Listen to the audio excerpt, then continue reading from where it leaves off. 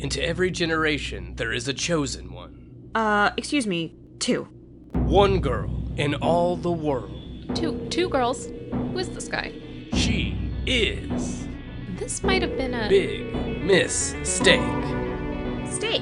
S-T-A-K-E. like what you kill a vampire with. A Buffy podcast.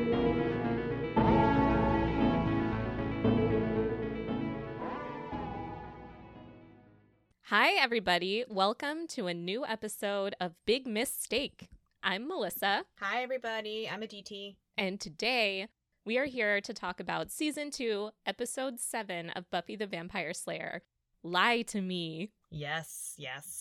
Aditi just said her friends have told her that now we're getting into the meat of the season. Well, now we're cooking with gas, which, as the internet would say, is very political between cooking with gas and induction. As a Texan, my loyalty is to propane, as preached to me by Hank Hill. Obviously. That's because he is our most beloved national icon. He is Texas's dad, I think. Yes. Yeah. The joke where he needs to get the mini WD-40 to open up the regular size WD-40 every time gets me.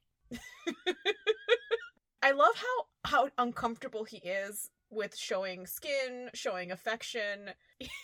It's so funny. He's such a dad. I love how prominent they make his narrow urethra. It just brings me joy. Yeah. There should be more urethra talk. That's my one complaint about Buffy the Vampire Slayer. I don't know the size or width of anyone's urethra. Yeah. There's a lot to learn. Yeah. Yeah. And with that, let's go to our episode summary. Love or Lies. Buffy's 5th grade flame, Billy Ford Fordham, unexpectedly arrives in Sunnydale with one motive: to deliver Buffy to Spike in exchange for the immortal life of a vampire. Meanwhile, Buffy and Angel confront their feelings for each other, and Angel owns up to his past relationship with Drusilla. Ooh. Yes. I'm very glad I did not read the summary because I did not realize that Ford was a baddie. I just went in with no info. Mm-hmm. No info about his personality or nether regions. Yeah. Exactly. Mm-hmm. I would love to hear what you thought about this episode. We'll talk about it, obviously, but I just want to say, I also thought it was really funny. There are a lot of moments where I laughed out loud. Yeah, I was gonna say, I think this is the first episode where they start to treat Angel as sort of like a trope of himself. Yeah. And I really enjoyed that because they sort of goof on all of the things that were taken so seriously before that aggravated me about him. That was delightful. I felt very vindicated. He's sharp. I mean, everybody gets some zingers in. Like, he's sharp. Obviously, Xander gets some zingers in. Willow she's like leaning into this like comedic, like observational role, which I think is so good. Jenny Calendar and Giles have like their repartee. Jenny Calendar is back, baby. She's back. She just got kicked out of the convent. She put her leather jacket on. She has a bob, which I think looks phenomenal on her. Mm-hmm. Yeah, she's back, and I think that she's healed. Mm-hmm. Taking our sweet Rupert to a monster truck rally. What a troll. I love her. Yeah, how do you feel about the progression of Buffy and Angel's relationship? I know you were kind of hoping for it to, to move a little faster. I think saying I love you is pretty fast. So, here we are. Especially considering they don't even know if they're officially dating. Yeah, when she's like, he's my boyfriend, maybe, I don't know. Yeah, it is moving fast. I think that like there's so many like fits and starts with them, and that also is compounded by us talking about it over a couple years. Mm-hmm. But finally, I think we're moving forward. I mean, this episode, until we find out the twist of Ford, I just was like, my goodness, Buffy, look at all of your suitors. Yeah, at least 3. That's enough to juggle. It is. Should we slay or nay? Let's do it. Slay or nay. All right. What do you think of Buffy's outfits this episode? I will say that for the most part, they were mid. Her outfit at the bronze, and then her outfit with like the pinnacle of the drama where she goes to the, you know, underground and like finds all the sycophants there with her white boots, particularly in creds. Those two outfits were in creds. The outfit that she wore at the bronze with the oversized blazer and the riding boots that were like right below her knee, she looked amazing. The outfit she wore at the end of the episode when she's kicking ass with the like kind of fuzzy black sweater, then the patterned black pants and the white boots. Oh, she looks so good. Yeah, I have in my notes, plaid is hitting again. Plaid is hitting. I finally feel good about the use of plaid pants in this show again. Finally. They lost their way, but they're back. Our long national nightmare has ended. Yeah. Yeah.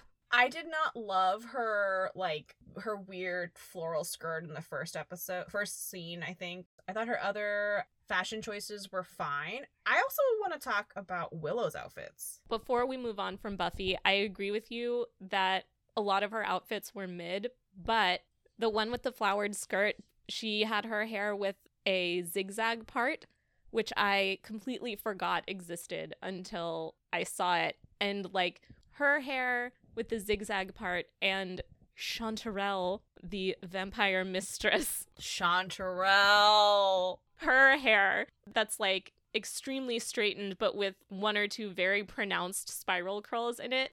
I know that both of these things are objectively ugly and bad, but the nostalgia and the vibes are just so good. I'm waiting for the kids to discover it, because I feel like the kids have discovered butterfly clips, but the zigzag, the casual crimping without any sort of, like, you know, premeditation. Yeah. The, like, really, really, like, starched, straightened hair with just some curls for flair. For flair. Like, people really did a lot with their hair in the 90s, you're right. Yeah, there were no rules. Freedom. We used to be a proper country. I forgot about the zigzag parting, but what did you also like the outfits I liked? Oh, yeah. I thought that the outfit she wears in the beginning of the episode, she has like leopard pants with a blue tank top that has bra straps showing, which was such a vibe. I always wished that I could do it, but I was too young to A, be allowed to do that if I did wear bras, and B, to wear bras at the time. But I was like, one day I'll be able to do that and it will be cool. And then it was never cool again, except for that one era. Yeah. But I thought that was very neat. I liked the pattern on the pants, and I thought it went so well with her red peacoat. Very nice. But let's move on to Willow, since you seem to have a lot of feelings. Willow was giving. She had the hideous top that she wore at the bronze that was like, you know when you have the test to see if you have color blindness? Mm-hmm. That was what it looked like. So I thought that was hideous. I love her. I thought her phone talking outfit with her slippies was so cute. Aww. I loved her like rainbow top when they go to the club to go see all of the people who want to get bit. I thought that was sweet. I loved her red pants. Yes. I thought that the red pants looked good. I just thought she had many sweet looks. She did. I particularly liked the Magic Eye colorblindness shirt that was just a pattern of repeated monkey faces all over it. Oh, I didn't even know that they were actually anything. Yes, they were rows upon rows of monkey faces. It brought me so much joy. It's so whimsical and fun. She can wear just the craziest shit because she's so tiny. Yeah, I really liked her outfits. Xander's looking good. I like his hair shorter. I think it looks very flattering on him. Mm-hmm. I think Ford, we'll get to what I think about the cuteness, but I really liked his earring. Oh. Oh, yeah. Wow. Yeah. That should have tipped yeah. you off. You should have known he was a bad boy from the beginning. Whew. Yeah. I like the earring. I thought that his clothes were very of the times, including that, like, blue pinstripe oversized shirt he wore with the blue jeans. A vision in blue. A rhapsody in blue, if you will. Consider, if you will, his orange oversized sweater vest worn over a white t-shirt. Power clashing. Also, Miss Jenny, she's back, thank God. I think that she's exorcised whatever demon that was, like, sucking her energy. Because she seems more like herself. Her weird quasi-cow pattern dress she wore underneath the leather jacket. That wasn't quasi-cow patterned. What was it? It was leaves. Oh, it was a creature. It was very, nature witchy. Yeah, well, maybe she's trying to develop other markets because she got her tech wizardry. Maybe she's going to go into nature. Yeah, I think she looks great. I think her bob looks great. She has more spark, which was nice to see. Yes. I have one more entry for Slayer Nay. I have to say, your boy Angel is branching out, taking a lot more risks. Unclear if they're paying off. Yeah. At the bronze, we have him wearing a brown velvet sort of chevron zigzag pattern button down with huge lapels and sort of flouncy piratey cuffs, which, like, it's a statement. I don't know what that statement is. He's speaking. I don't know who's listening. Yes. And I do enjoy that he was wearing a very shiny red shirt, and when they went to the Sundown Club or whatever it was called, they had that moment where he was like, these people don't know anything about vampires. They don't know how they live, how they dress. And then someone walks by and is wearing the same awful, very shiny red shirt. It's funny. Also wearing a very shiny red shirt this episode, Spike. It's the vampire uniform. Yeah. The boys, so many interesting boys in this episode. And I do have to say, Angel's hair continues to look very Pauly D. I think we got to do a side-by-side comparison of them because... We'll do it on the gram. Okay. It's dangerously close. Oh, man. Let's not unpack that. Yeah. Vamps are here, is what he says. I am going to cut that out. No, I loved it. Don't. Do you think that Angel would get a duck phone? For his lair? Yeah, do you think that he would call women he didn't find attractive grenades? Yeah. I hope not. Do you think he's ever called Drusilla a grenade? Is that how he broke her down emotionally? Listen, sweetheart. Woof. Oh, man.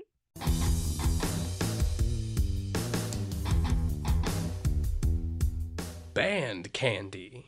We did go to the bronze this episode. I did a little bit of digging because there were a lot of good vibes here. We went to not one club, but two. There was a lot of very quintessentially 90s music in here. One of the songs featured in this episode is called Reptile by a band called Creaming Jesus. What? You heard me. There's so much there. Is this a anti-religious standpoint? Is it a, like, Jesus was white? Is this a coffee thing? So I copied this one sentence from their Wikipedia article, and I think it will explain all you need to know. Singer Andy went on to play in extreme noise band Ridiculous with members of Headbutt and the Homage Freaks. What? The sentence continues. Releasing one track on the first Household Name Records release, he then produced music under various pseudonyms including Armchair Generals, The Master, parentheses, Hubcap Decorator Trilogy, and Philtrum, parentheses, Sad Robot, Happy Robot. He is now a member of Giant Paw and touring with comedian Andrew O'Neill with their steampunk band, The Men That Will Not Be Blamed for Nothing. What? So I think they're just nonsensical provocateurs. Yes. Chaos is a ladder. Yes. Yeah. Yes. Chaos do reign. It do rain like that. So much is there. It's a lot to take in. Godspeed, you Cream Emperor.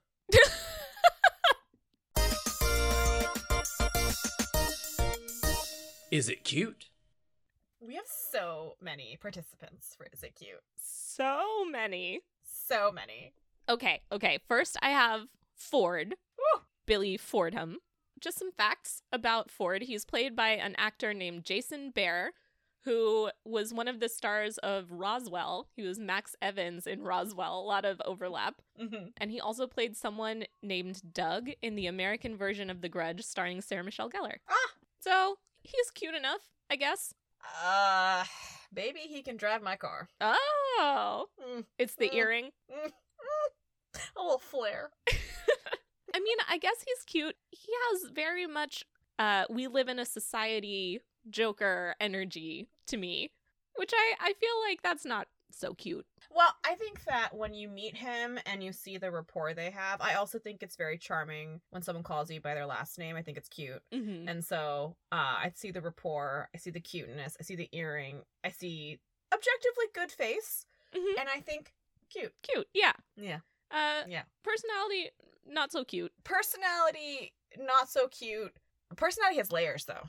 Did not expect that twist ending. Yes. Personality, very layered. Don't particularly like any of the layers, though. No, they're bad layers. It's like a 7-layer dip where all layers are rotten. Yeah. Next, I have Diego, formerly known as Marvin, before assuming his vampire persona. Man, what a dweeb. So, okay, here's what I have. First, a little bit about the actor. His name is Jared Paul. He has lots of TV appearances. He's probably most famous for his recurring role as the talkative neighbor in Monk. He was also, just fun fact, in the movie The Shaggy Dog in some capacity, which is a real movie that exists where Tim Allen turns into a sheepdog sometimes. Anyway, here's what I have. Commitment to flair. Cute. Mm-hmm. I like someone who can commit to a bit. Mm-hmm. Responsibility. He seems to be the one who's handling all of the logistics. Cute. I like a man who's capable. However, just can't stick the landing. Negative drip. I love this for you. I love that you can see the good in so many people. I love that. I think that that's really great, and it's what we need more of in our society. I think that the black hole of drip is kind of clouding my judgment on cuteness. Mm-hmm. You know, he's not for this correspondent, but I'm happy for you. Well, he's not for me either, but I feel like credit where credit's due. He was doing a lot of the heavy lifting of the Sunset Club, so... He was. And, you know, invisible labor. Yeah. It's just something we don't talk enough about. Yeah. He made the labor disappear. Okay, next I have Chanterelle. Chanterelle. What a name. Do you think she chose that for herself? Oh yeah, we learn more about Chanterelle later on, but I believe she did choose this for herself, yes. Wow. I mean, it does sound very classy. It reminds me of, did you ever read the Ramona Quimbley books when you were a kid? Yeah. Do you remember how she names her doll Chevrolet because she thinks it's like a classy name? Yeah. Urethra, also a classy name. It's a beautiful name for a girl. So, Chanterelle is played by Julia Lee, an actress born on Halloween. She's like a spooky queen. She appears as Constance, the Black Widow bride, in the updated version of Disney's Haunted Mansion at Disney World. Her other role of note is she played a character credited as Another Hot Girl in the movie Grind, which is the one where Adam Brody is supposed to be a skateboarder. Wow. Yeah, I saw that one in theaters. Oh, because you were a Brody head. I was. Yeah. No regrets. But yeah, for Chanterelle, I have Hope, very cute. She seems very hopeful. Stupidity, naivete, not as cute. Not as cute. Yeah. I find her style to be good. Her dresses were great. I mean, the Sundown Club, despite Diego, had a lot of swag. Yeah, a lot of drip. Yeah. Not just because it's in the sewers. Finally, I know we've talked about her a little bit before, but I added Drusilla to Is It Cute because we learn a little bit more about why she is the way that she is. Yeah. Oops. Would you like to elaborate? I came in harsh on Drusilla. Did not realize that her childlike behavior was a trauma response. Oops. Your only hate, born of your only love. Yeah. Trauma. Angel. He really did some bad things. Yeah, he called her a grenade. Destroyed her psychologically. He didn't say hi to her on the boardwalk. He blew that vuvuzela horn at her. Wow. Yeah, Melissa and I watched a lot of Jersey Shore in our salad days, including one time I went to her apartment and we decided to make Ron Ron juice. Oh my god, we did do that. It was disgusting. It was so bad. Yeah, it's but the image of oh god, what's his name? The one who makes it? Ron? Ron of Ron Ron Juice. I'm so sorry. That was an actual mental error. I really forgot that his name was Ron. But the image of Ron, like, holding, because he couldn't find the lid in one episode, so he, like, holds a kitchen towel and then blends it. The image of that is it's so evocative of a different time, Yeah. a simpler time, you know, a pre-Trumpian era. Yeah. So yeah, Melissa and I watched a lot, and then Melissa then even watched the new ones where they're like grown-ups and they have to come back to sell nostalgia. I should continue that journey because it really did bring me a lot of joy. Like, the situation went to jail and he came back larger and humbled because he doesn't have abs anymore, so he had to change his brand.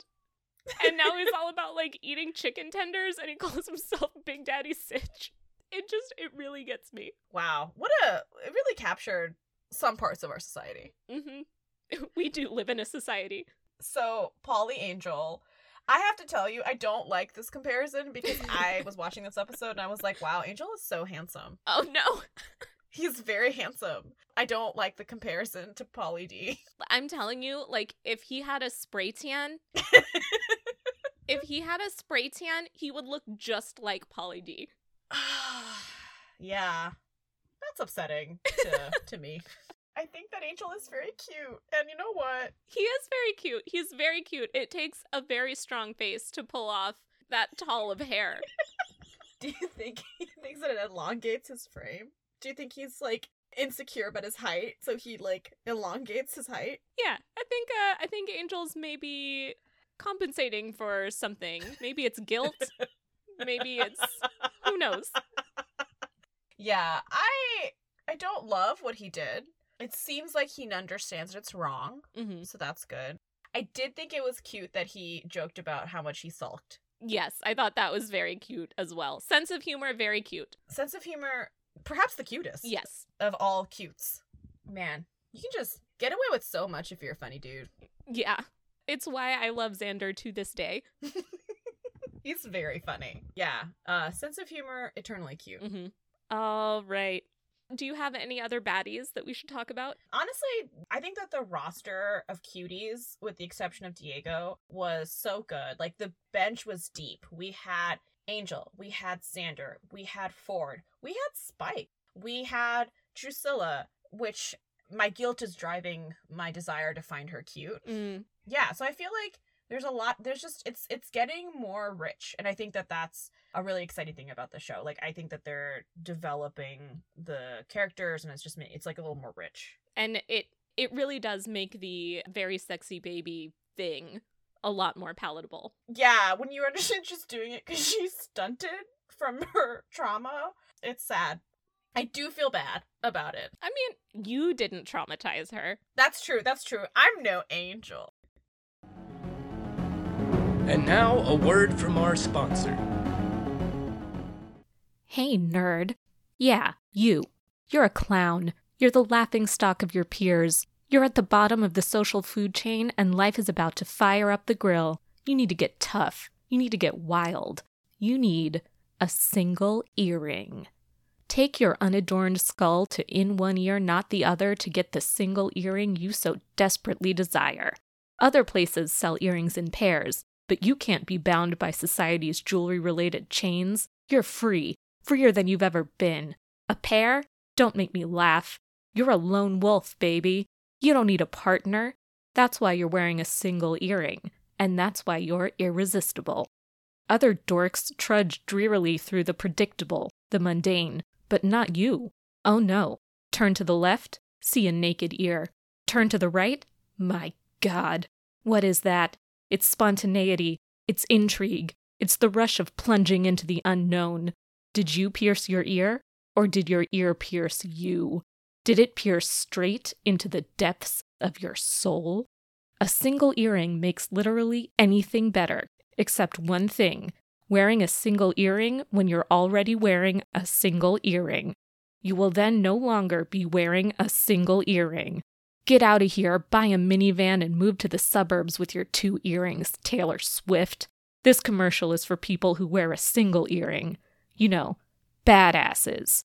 So let the good people at In One Ear Not the Other get all up in that lobe. Mention Big Mistake to the guy with the needle and get a free sweater vest, an accessory only tolerable when also wearing a single earring.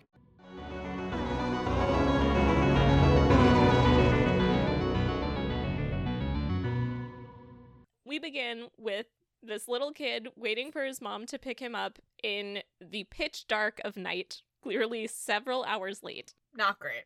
Not great parenting. Drusilla appears. I forgot to talk about her during Slay or Nay, but her nails are a slay. She has black nails with white tips. Very cool. Very cute. Her dress, I'm gonna say, is a nay. It looks like a wedding dress you would find at a Goodwill. It looks like a nightie. Mm-hmm. Angel appears. He gives her an ominous warning to stay away, but no real detail, as is his wont. Mm-hmm. Then Buffy, just casually strolling by on a roof, sees them, which I thought was interesting because normally she's sort of an underground sewers gal, but they had her parkouring around on top of buildings this episode. She was doing above the ground patrol. Mm-hmm. What can't she do? Truly. We head to school. Miss Calendar is taking Giles out for a surprise date. I love them. I love the two of them together so much. They're cute. They're very cute. Buffy lies about Angel. Mm-hmm. Giles picks up on her sadness and asks her to spend the evening with her 200-year-old demon boyfriend, like a good dad would do. Yeah, sure. I mean, I guess.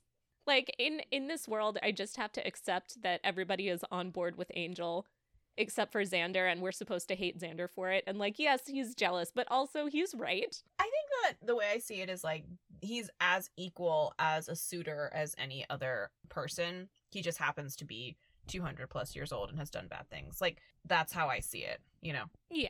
I'll get there one day, maybe. You don't need to. You don't. I have gotten there for us. Okay, good. I have been there. Thank you for taking this on. Speaking of takes, I would love to hear your reaction to Cordelia's take on Marie Antoinette. Man, she's so good. I loved it, obviously, when she used the phrase distressed, and he said, I think you mean oppressed. Yes. They were cranky. They were cranky. Like, there is a reality where she is right. She has an incomplete narrative of all of this. I loved it. Cordelia's mind, the way in which it works to serve her agenda, and also the way that the actress Charisma Carpenter plays the lines for jokes. Like, she's very, very funny. They could have just made her, like, dumb and mean, but instead she's hot, mean, funny, and racist. Again, yes. Takes one to know one. So... That's the big four. The big four. I thought it was so fucking funny. And, like, you know, also, the scholarship around Marie Antoinette has, like, had so many different perspectives. Like, now what we know about her is that she was, like, woefully ill-equipped, and there were so many other external forces that contributed to the crumbling of the monarchy. And, you know, we all know that she famously never said that line, and she just, like, she very much was not empowered to have any sort of consequence in how to improve the worsening conditions for the French people. So it's, like, funny because it's, like, kind of true, but it also, you know, fuck the monarchy. That was so much more educational and nuanced than I thought it was going to be. You're truly my smartest friend. Baby. So then we meet Buffy's 5th grade crush, Billy Fordham, aka Ford. I have in my notes, big loser energy, 0 charisma. You didn't think he had charisma when he was like, Sup, Summers? I thought he was, like, overly familiar. I didn't like it, but maybe that's just me remembering that he is a bad person. I just went into it being like, he has an earring and he's cute. Okay. Yeah, I also have that Xander's jealousy really pains me because he is so funny and he has so much to offer. He's the most underrated character on the show. I remind myself a lot of Xander. Honestly, ouch, but yes. No, I don't know why Xander's Joker energy is for some reason more palatable to me than Ford's Joker energy. I think their jokes land for different years. Yeah. And I think also, I mean, Xander never tried to kill a bunch of people. Again, at this time I did not know this. I Yes, want to make it clear. Yes, all my prior knowledge might have tainted my view of this. So we go to the Bronze. Ford is regaling them with tales of a 9th grade swimsuit competition that was done for school? ? I don't love that. Angel appears. Buffy goes and asks him what he was doing the night before when she saw him with Drusilla, and he says that he stayed in and read. So I'm wondering what we think he was reading. How to Win Friends and Influence People. Sally Rooney books. Yes, exclusively Irish books. Just reading normal people and taking notes. Well, he wants to be one day. Yeah. You know, her other book is called Conversations with Friends, and so he's obviously brushing up on that as well. So Ford asks a very vampire-y series of questions about Angel. Mm-hmm. Angel gets a little bit jealous, and Buffy and Ford go out for a walk where they have a relationship conversation. So, would you think that Angel is her boyfriend at this point? No. No, they just, like, dance around each other and have kissed mouths once. I mean, in high school, maybe, yeah. I'm being a grown-up. But he's a grown-up. I think we have to suspend that belief. Right. That one's on me. That one's on Coach Tracy. Yeah, that's over 19. That's Yeah. Coach Tracy. Yeah. I think that if I were a grown-up, I would say, oh, Lord, no. But I think as children, maybe? Sure. I mean, maybe his hand brushed hers as they reached for the same steak. Yes, Aditi is doing a visual demonstration with her own hands. It's akin to when Danny DeVito is being birthed in It's Always Sunny in Philadelphia. It's very sexual. Yes, it's raw. Yeah, I think we're dating now. Oh, finally. Yeah. It only took 2 years and a season and a half of Buffy the Vampire Slayer. Yeah, sure. I mean, I think that for their age, like, I think I would have the same answer if I were her age. Yeah.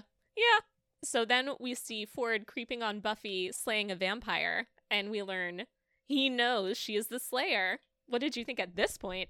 I was like, oh my god, he's so understanding. Well, I was also like, before, obviously, we find out all of the story about him, I was thinking, oh, this is actually really interesting because so much of her experience is that she has to hide elements of herself and she can't ever, like, be her true self. And the only person that she can be her true self with that she has an interest in is a vampire, right? So I was like, oh, this is kind of cool. Like, I wonder if they'll explore, like, two humans. Maybe he also has some supernatural power and, like, they could both be teens trying to do homework and, you know, slay demons. Yeah. So nothing sinister yet. I was bedazzled by the earring. Oh, yeah. I was not looking for problems. He put a ring on it, you could say. He did. Okay. So he knows that she's the Slayer, but how? No one knows. I was like, maybe he's part of, like, a secret society or something that's, like, gonna help her. Yeah. If there's one thing that I wish they had gone into more this episode, it's how did he learn that she was the Slayer? Yeah. Because he seems by all accounts to be otherwise a normal guy. So I would have loved to learn how he knew. Yeah. Then we see Ford go to the iconic Sundown Club. Oh, loved it. Loved it. The Bronze wishes. The Bronze could never. Never. It was so cool. It's so vibey. It's like goth hackers. Yes, it's like everything the late 90s promised us. Yeah, this is the future that liberals want. We want a Sundown Club. It was like the Matrix, but for teens, you know? Yeah, I loved it. I like that you descend. Yeah. Did I ever tell you when I went to the goth club in San Francisco? Tell us. So I used to work at an agency with my two friends. One of them moved to New York and one moved to San Francisco. And the one who moved to New York goes on an excursion every year called Goth Cruise, which is where a bunch of self-identifying goths buy tickets on like a carnival cruise together, and they have like goth-only activities. So this is sanctioned by the cruise. Like, they forewarn them that this is happening and get the proper permits. Yes. A regular Diego. Yes, exactly. It's like a whole crew of Diegos take to the sea. And Goth Cruise made port in San Francisco. So I flew to San Francisco so that the three of us could have like a little reunion there. We decided to meet the rest of the Goth Cruise population out for a night on the town where they were meeting, and it was like San Francisco's premier goth club. Ooh. I had never been to San Francisco before, and real estate is like a prized commodity there, right? So everything, all of the buildings are like really small, space is very limited. So we go to the goth club. I don't have a black shirt, but I have a gray one, and my friend wears his one black shirt. And we get to the goth club, and it looks sketchy as hell, and the Lyft driver said, "Have fun, I guess," and dropped us off. And we go in. It is 3 stories, the hugest building I've been in San Francisco. Wow. It was like the club from The Matrix. My gray shirt with stars on it was the loudest, brightest, most colorful thing in the entire club. I felt just like Willow when she went in with her rainbow sweater. That was me. Aww, that's cute. It was incredible. If you look up videos on YouTube of goth dancing, it was just like that. It was amazing. Oh, I don't know much about this goth subculture besides the videos I've seen and also the character on the IT Crowd, but Yeah. I think they seem like very nice people. Oh, they were very nice. Very nice people. Did you learn how to goth dance? No. Oh, no one would goth teach you? No one would goth teach me. Yeah, it was like being in a movie. Wow, who knew that the goth community of San Francisco had access to such capital that they could rent this place out? Yeah, who is funding it? It was like the blood rave from Blade. Maybe that there are some secret goths with deep pockets. Maybe they've just been amassing generational wealth because they live forever. Ah. They probably like invested in Apple back in the day. Yeah, think about all the money that they save by only buying black clothing. I mean, black clothing is not cheaper than other clothing. But it's only one color, so you have to diversify your wardrobe. That's true. So we leave the Sundown Club. Angel appears in Willow's room, Yes. which has a door that leads directly to the outside, which is strange, but okay. I thought it was like a balcony. Oh, I don't know. I always thought it just like went out into the backyard. So you seem to have a reaction there. What were your thoughts about this? I thought it was very cute. I am liking their friendship. I think that they're both smart, and so I think that they are able to draw upon each other. Like, I like this pairing. I like watching it because we've seen Xander and Angel, and it's like funny and like adversarial, and obviously Angel and Buffy, but I think watching Angel with Willow is fun because they both really care for Buffy, and they're both pretty smart. I mean, they're both smarter than Xander. Yeah, and they're both a little bit socially awkward. Yeah, and I also thought it was very sweet. I mean, like, Willow's just such a good friend. She's like, I don't know, I can't keep this secret from Buffy, and like, I don't know, she's such a treasure. Yeah. So the two team up together and they realize that Ford is not registered at Sunnydale High. He just showed up. That's when we start getting suspicious. Red flags were raised. We go to school where Ford is not enrolled, and Giles gives Buffy Miss Calendar's beeper number and then gets on to Buffy about sharing her secret identity. Like, he didn't just give her Miss Calendar's beeper number in front of a different like, Sir, what do you want from her? yeah. If he didn't already know, what was she going to say to try to cover up this extremely strange thing? I'm getting ahead of myself, but I really laughed when the vampire comes and like takes the book, and Miss Calendar was like, "Oh, I mean, it's good someone's using the library for once." Like, I just think like, Giles, sir, what are you doing? Yes. Buffy and Ford wander around at night, see some vampires. Ford has real Owen vibes, bringing his own steak. Suspicious. He manages to get a vampire alone and says, I'll let you go if you tell me what I want to know. Lies to Buffy about it and then coughs suspiciously. And it might just be like this post-pandemic world that we're living in, but any suspicious dry coughing is a real red flag for me. Yeah. It wasn't good then. It's definitely not good now. Mm-hmm. So you're beginning to suspect that he's not great. I think I was still, like, odd, but maybe this can be explained with something positive. I really think that until the end I was like, this seems odd, but I couldn't tell if it was odd because there was something nefarious happening or because, like, there's a larger, like, storyline with him. Oh, that's really sweet that you were giving him the benefit of the doubt. I mean, that earring. Yeah, that earring did some heavy lifting. Doing God's work over there. Yeah.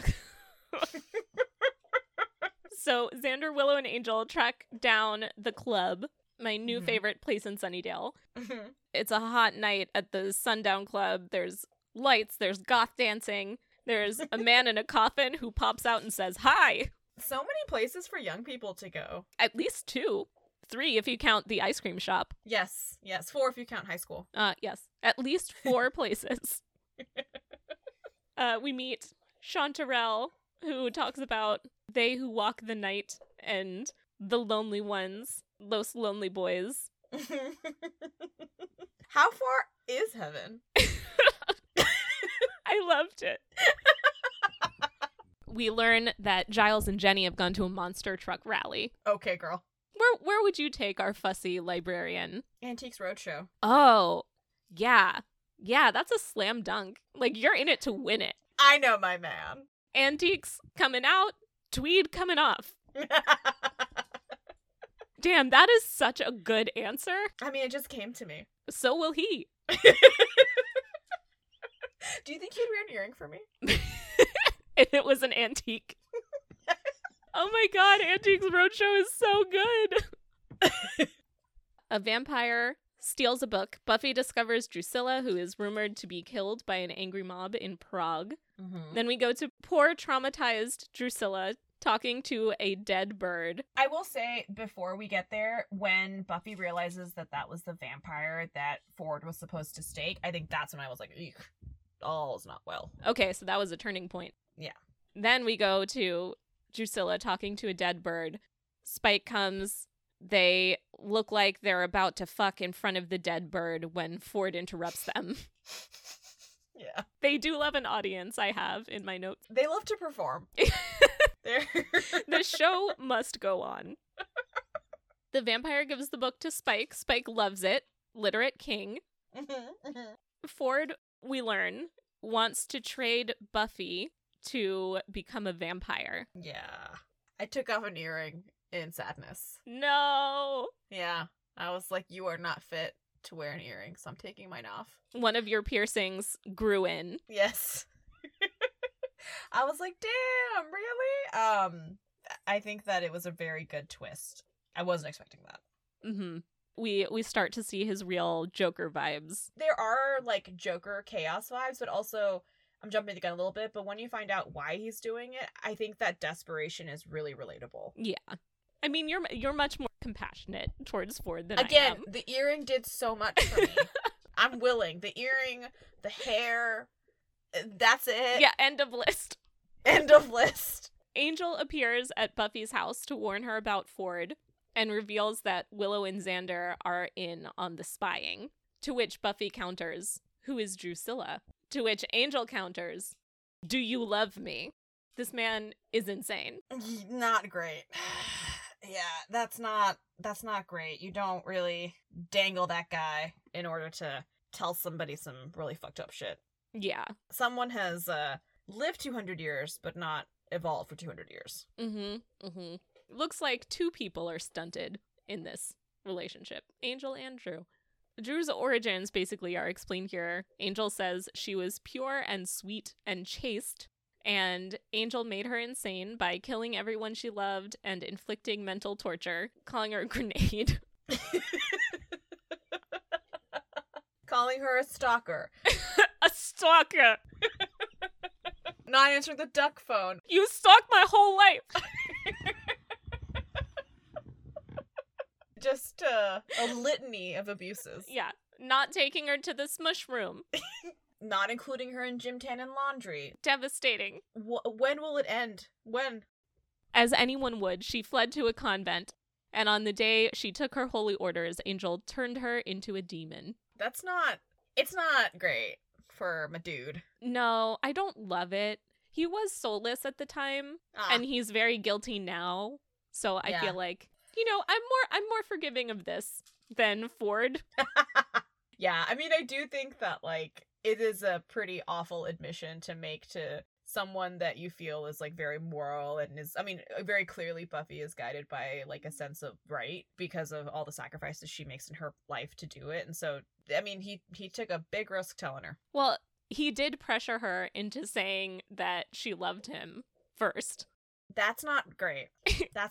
Don't do that to the people listening. Don't do that. I mean, like, it was a hard admission, so, like, props. But also, you can't do that and then say, but also you said you loved me and no take backsies. It's feeling a little Polly D manipulative. Polly disingenuous. That's what it is. That was so good. I'm gonna get you a duck phone for your birthday. Thank you. I don't know why Jersey Shore comes up so much. I haven't watched it in years. My dude, I think it was really formative for you in your second adolescence. I think it was. I didn't realize how deep it was in my psyche. It's fine. So, I mean, it's probably better than mine, which is like Downton Abbey. Like, I don't know what to tell you. That's how you knew how to seduce Giles. That's how you knew. I took note after note after note. And I said, are you part of the upstairs or the downstairs? You want to go downstairs?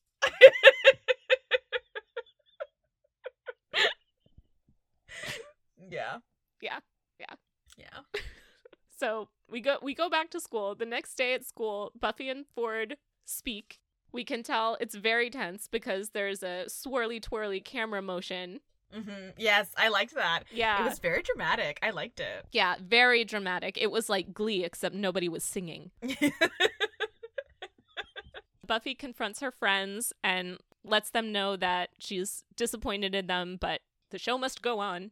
And I just wanted to call out when Xander says to Willow, Angel was in your room? And Willow says back, ours is a forbidden love. Yes. I thought it was so fun. She's so good. It was a very funny episode. Yeah, it was very funny. I have to say, this is not one that I tend to revisit very often, but I was very pleasantly surprised. Yeah, it was cute. Mm-hmm. We head over to our goth club. A lot of really creative camera angles in this episode because we see Ford and the boys being shot from above, and then the camera cuts to Buffy looking down on them. And there isn't, as far as I have noticed, a lot of creative camera work like this in most of the other episodes. Yeah, the spinning. Mm-hmm. They went on a limb today. Yeah, they were feeling bold, feeling adventurous, taking risks. I don't know, maybe it was because Ford is so cinematic in his fantasies. They were trying to be more cinematic in the filming of this episode. So here is when there's the big reveal. Ford has some sort of cancer, tumors in his brain, and he wants to do all of this so that he can have more of a life than he would otherwise. I think that it makes the story more interesting and impactful because I think it highlights, again, the choices that Buffy makes. Like, we talked about this in Inca Mummy Girl about how Empata also is a girl restricted by fate and whatever, and how she fights it to have her own desires, whereas Buffy very much is very sacrificial and very guided by what she feels is right and what she feels is her duty. And so I think it highlights this fact that, like, the character of Buffy is someone who has, for such a young person, sacrificed a lot of her own personal desires, or, you know, even also like in the end of season 1, you know, potentially her life, like, to make a sacrifice for the greater good, and would never harm someone to get what she wanted. So I think it was like a nice, like, highlight of, like, the character. Yeah, and I also like how she says, you know, I do feel sorry for you, but if you continue to do this, I'll kill you myself. Yep. So she is very skilled in not letting her personal feelings get in the way of doing what's right in the grand scheme of things. Angel, I feel like, being the one exception. Yeah, well. I mean, she is a teen, so. But yeah, the high drama of Buffy and Ford screaming at each other about his villain arc and diagnosis and like how they feel about each other was like crack to me as a child. Oh yeah, you were spinning. I was spinning, yes. I was like, my God, this is what it's gonna be like when I turn 16? Mm-hmm. Did you spin at 16? I did nothing at 16. I was stationary. I didn't confess anything to anyone. You had no automobile named paramours. No. What? No Nissans, no Volvos. Who is the automobile? Ford!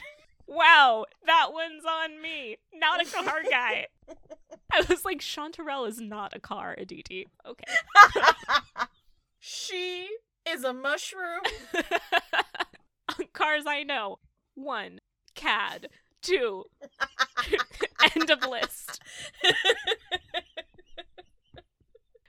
Yeah, but the drama of this episode was really great. Like, I feel like we got a little taste of it last episode where she said, when I kiss you, I want to die. But this, it just like, it blew up to another level. Yeah, it was speaking your language. It was. I was like, damn, more yearning. I like explosive yearning. Yeah. So Spike arrives. The patrons of the goth club realize that vampires are actually evil after all. And it was a very sad moment to see the disappointment in dear Chanterelle's eyes. I thought that was a good addition. Sweet Chanterelle. Sweet, simple Chanterelle. The feeding frenzy begins. Buffy holds Drew hostage and barters a release of the others, traps the vampires inside, and says, we can come back for the body. Damn. She straight up left him in there to die. Stone cold. Savage. I fucking loved it. That is tough. Yeah. Like, I don't think that moment is properly recognized in the rest of the series as a big moment, but like, damn, she really did leave a human being in there to die. She did, because he crossed her moral compass so deeply. Yeah. She said, not on my watch. There's like a little bit of a gray area where maybe she suspected that the vampires would still turn him despite mucking up their plans. And so it was technically a way to grant him his final wish of becoming a vampire, even though she slayed him 10 minutes later. Yeah, and I think that the decision to actively leave someone behind to become a vampire that she would either kill in the future or die in that moment, I think that the like grappling with hard choices and the realization that it's just going to be a series of unsatisfying and difficult choices is really illuminated in the final conversation. Yeah. I actually wrote that conversation down. It's terribly simple. The good guys are always stalwart and true. The bad guys are easily distinguished by their pointy horns or black hats. We always defeat them and save the day. No one ever dies and everybody lives happily ever after. Yeah, it's getting really good. It's getting very complex, and I think the stories that we have watched with Buffy and like the monster of the week or this and or that, like, they're all really fun, but the toll that it takes, I think, has not been explored yet, because I think the tenor of the show hasn't really shifted yet, but I assume it will. Mm-hmm. But I think this is like the first glimpse of like the fact that this lifestyle will not just take a toll on her social life or whatever, but also on her own morality, her own feelings, and her own like desires to engage with this type of world. And I think it's becoming more and more complicated and more nuanced, and it's just a much more thought-provoking show in general, and this is where it really starts. And it's cool that they can do that while still including a goth vampire sundown club and high drama and all of that stuff. I mean, the show really does have everything. Yeah. So what do you think? How would you rank it? I would give it like medium high. Yeah, I'd give it solid medium. I think the earring pushed it towards medium high. That earring, man. Ugh.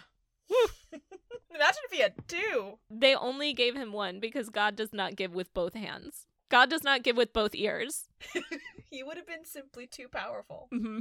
I don't know. Yeah, I think this whole episode was kind of like Buffy's zigzag part where maybe it's not the best, but the vibes are so good and it fills me with so much great nostalgia and feelings that I am willing to... It just brings me a lot of joy. Yeah.